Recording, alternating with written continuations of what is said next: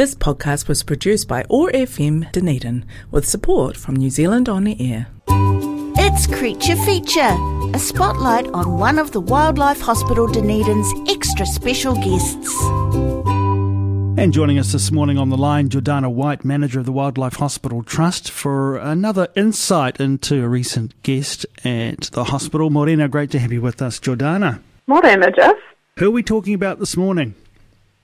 Today we're going to be talking about a white-fronted tern, a tern, T-E-R-N, that we had in hospital recently. And I am going to warn all of your listeners, it does have a sad outcome, but that is sort of the nature of working with wildlife. So we're happy to talk about this creature anyway, and as a representative of his or her species. Right. Where was this tern found? Doc brought it to us from the Otago Harbor area, so it was right in the city here. And they brought it in because somebody reported it looking just a little bit off.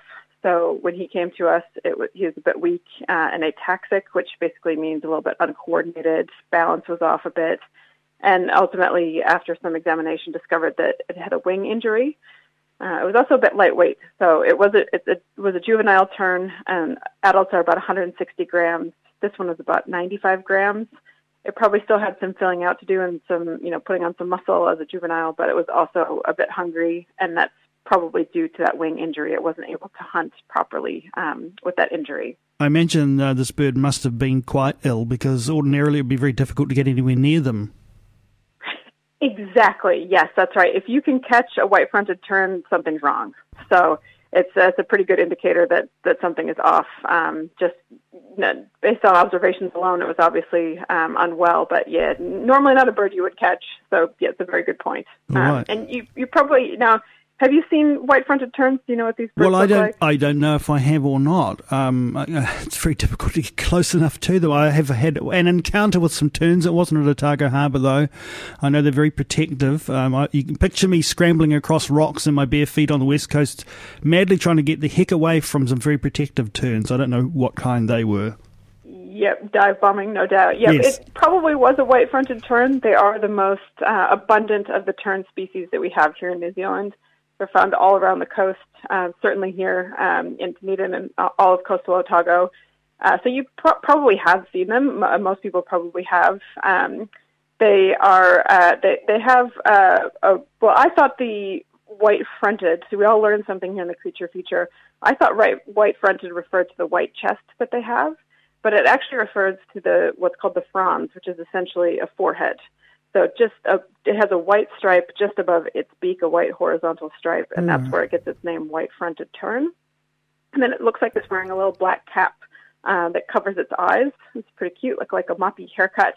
And then they have light gray wings and a forked tail, which allows them to maneuver really easily out at sea when they're hunting their little fish prey. So really common, as I said. You probably most people have seen them around. They just don't necessarily know that that's what they're looking at. But yet that is a white-fronted tern. And like I said, they're about 160 grams normally. And fishers actually quite like these birds. So they use them to help guide them to shoals of pelagic fish. In particular, the terns will swarm around kahawai shoals. And so fishers also call them kahawai birds because it leads them essentially to a big feed, which is pretty cool, actually, that they kind of have that relationship. Yeah, that is nice. Yeah, and I will also say I learned this as well when I was just researching this species. So there are 3 species of tern that we often will see here in New Zealand, and the white-fronted tern looks quite different from the other 2, but there is a 3rd species that's in the Antarctic called the common tern, and I think it's kind of funny. They look like the common tern, but the common tern is very rare in New Zealand, despite the name. So sometimes we have to, not common in New Zealand, but common in Antarctica, and here our white-fronted tern are very common. So that's the bird life, I guess. It's very confusing, I think. Do they range far and wide? The juveniles like this one do often go and have an OE in Australia at this time of year. So in the late summer, autumn, they'll start moving over to Australia, and they'll overwinter there. Not all of them do that, but a big chunk of the population will go and do that. Unfortunately, this particular juvenile wouldn't have been up for that journey because he got into that got into that wing injury situation and ended up kind of just being stuck here. And when like I said, when we got him, he was quite underweight, and we ended up having to put him into our forest bird ward. We do have a seabird ward, which is normally where we would put our tern patients, but we're completely full with penguins at the moment. So we really had no choice but to put him in the forest bird ward, and I suspect he was annoying all of the patients there because he was actually quite noisy. And at one point, one of our vets turned and asked a vet nurse, "Do we have a parrot in the hospital?" Because it was making a lot of noise, and it sounded actually more like a parrot than a seabird. And I'm not sure if that was his surroundings and the forest bird confusing him, or if that was just him responding to being in the hospital and he wasn't happy about it. But pretty interesting vocalizations. Yeah. Not everyone enjoys a trip to hospital. Well, no, certainly not. And he is no exception. They generally are pretty good patients to have, pretty chill. I would say they're similar to our red-billed gull patients. They don't get too sassy. They don't get too bitey. They're generally not too stressed out, pretty chill. The one thing they don't like to do is to self-feed. So with gull patients, we can just chop up fish and put it on a little tray, and that's it. They'll feed themselves. They're happy. The terns don't do that. They don't self-feed. And we don't like to do a guided feed to kind of push food into their mouths, because they'll shake and they'll get gross dead fish all over their feathers, and we're trying to keep those intact in hopes that they're waterproof and ready to go when they're all healed up. So we do end up syringe feeding fish smoothie to our tern patients. Just makes things a little bit easier and a little bit less messy, which is good. Tell us more about these birds in the wild and how they're faring at the moment. It was unfortunate that this one didn't make it, and that's part because they are declining in numbers all across New Zealand. So like I said, they're an abundant tern. They are a common species here, but over the last 40 years, their numbers have been dropping, and now, unfortunately, they're classified at risk or declining. So there's a few things that are happening out there for these birds, but unfortunately, human involvement is definitely a big part of that decline. And then climate change, which of course is human involvement, is also affecting the population. So, for example, they breed in riverbeds, and they have. We've talked about some birds before not making the most sensible choices with their breeding styles, and this is probably one of them. Is that they just make a very slight depression on the ground, maybe on the rocks, as you maybe experienced on the West Coast, and they just lay a single egg on the ground, basically. So it's quite vulnerable, and if they're laying in riverbeds just on the ground, those riverbeds are often subject to flooding, especially with climate change coming in and changing our weather patterns and having more storms and more floods. So they can get wiped out quite easily that way. And also, because they nest on the ground, they're quite vulnerable to predators. So we get introduced predators like stoats, ferrets, rats, and of course, feral and domestic cats as well. And they tend to cluster where they breed, so they do breed in colonies.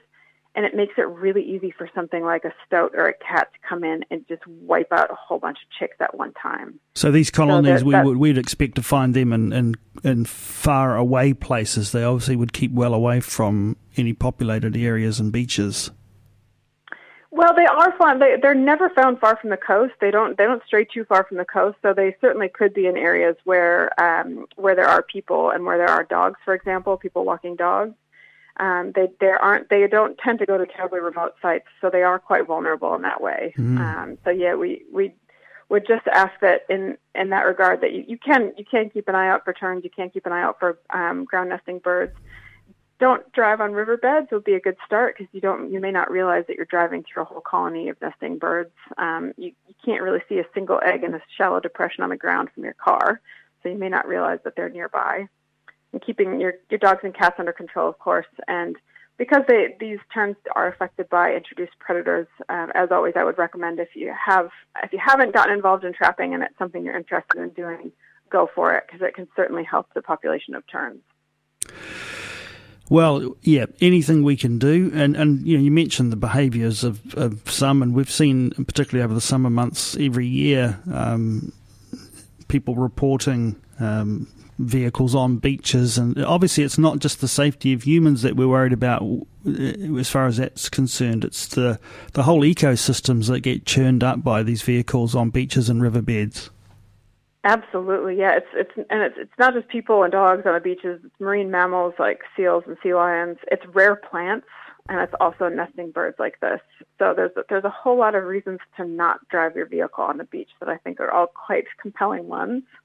And I do want to mention just briefly, since we're talking about a coastal species, if you are a recreational fisher, one of the ways you can help these birds, that since they help you find the Kauai shoals, is to make sure that you take all of your equipment with you. So don't leave hooks, don't leave lines out there. If you can take everything with you, it means it's less likely for these birds to get entangled or to swallow a hook. And if you do catch one or you do come across one, bring it ashore, ring dock. They'll come and get it and bring it to the hospital, and we'll disentangle it for you. You don't have to try to do that yourselves. And I also want to do just a quick plug, Jeff. Doc has developed a new smartphone app for recreational fishers.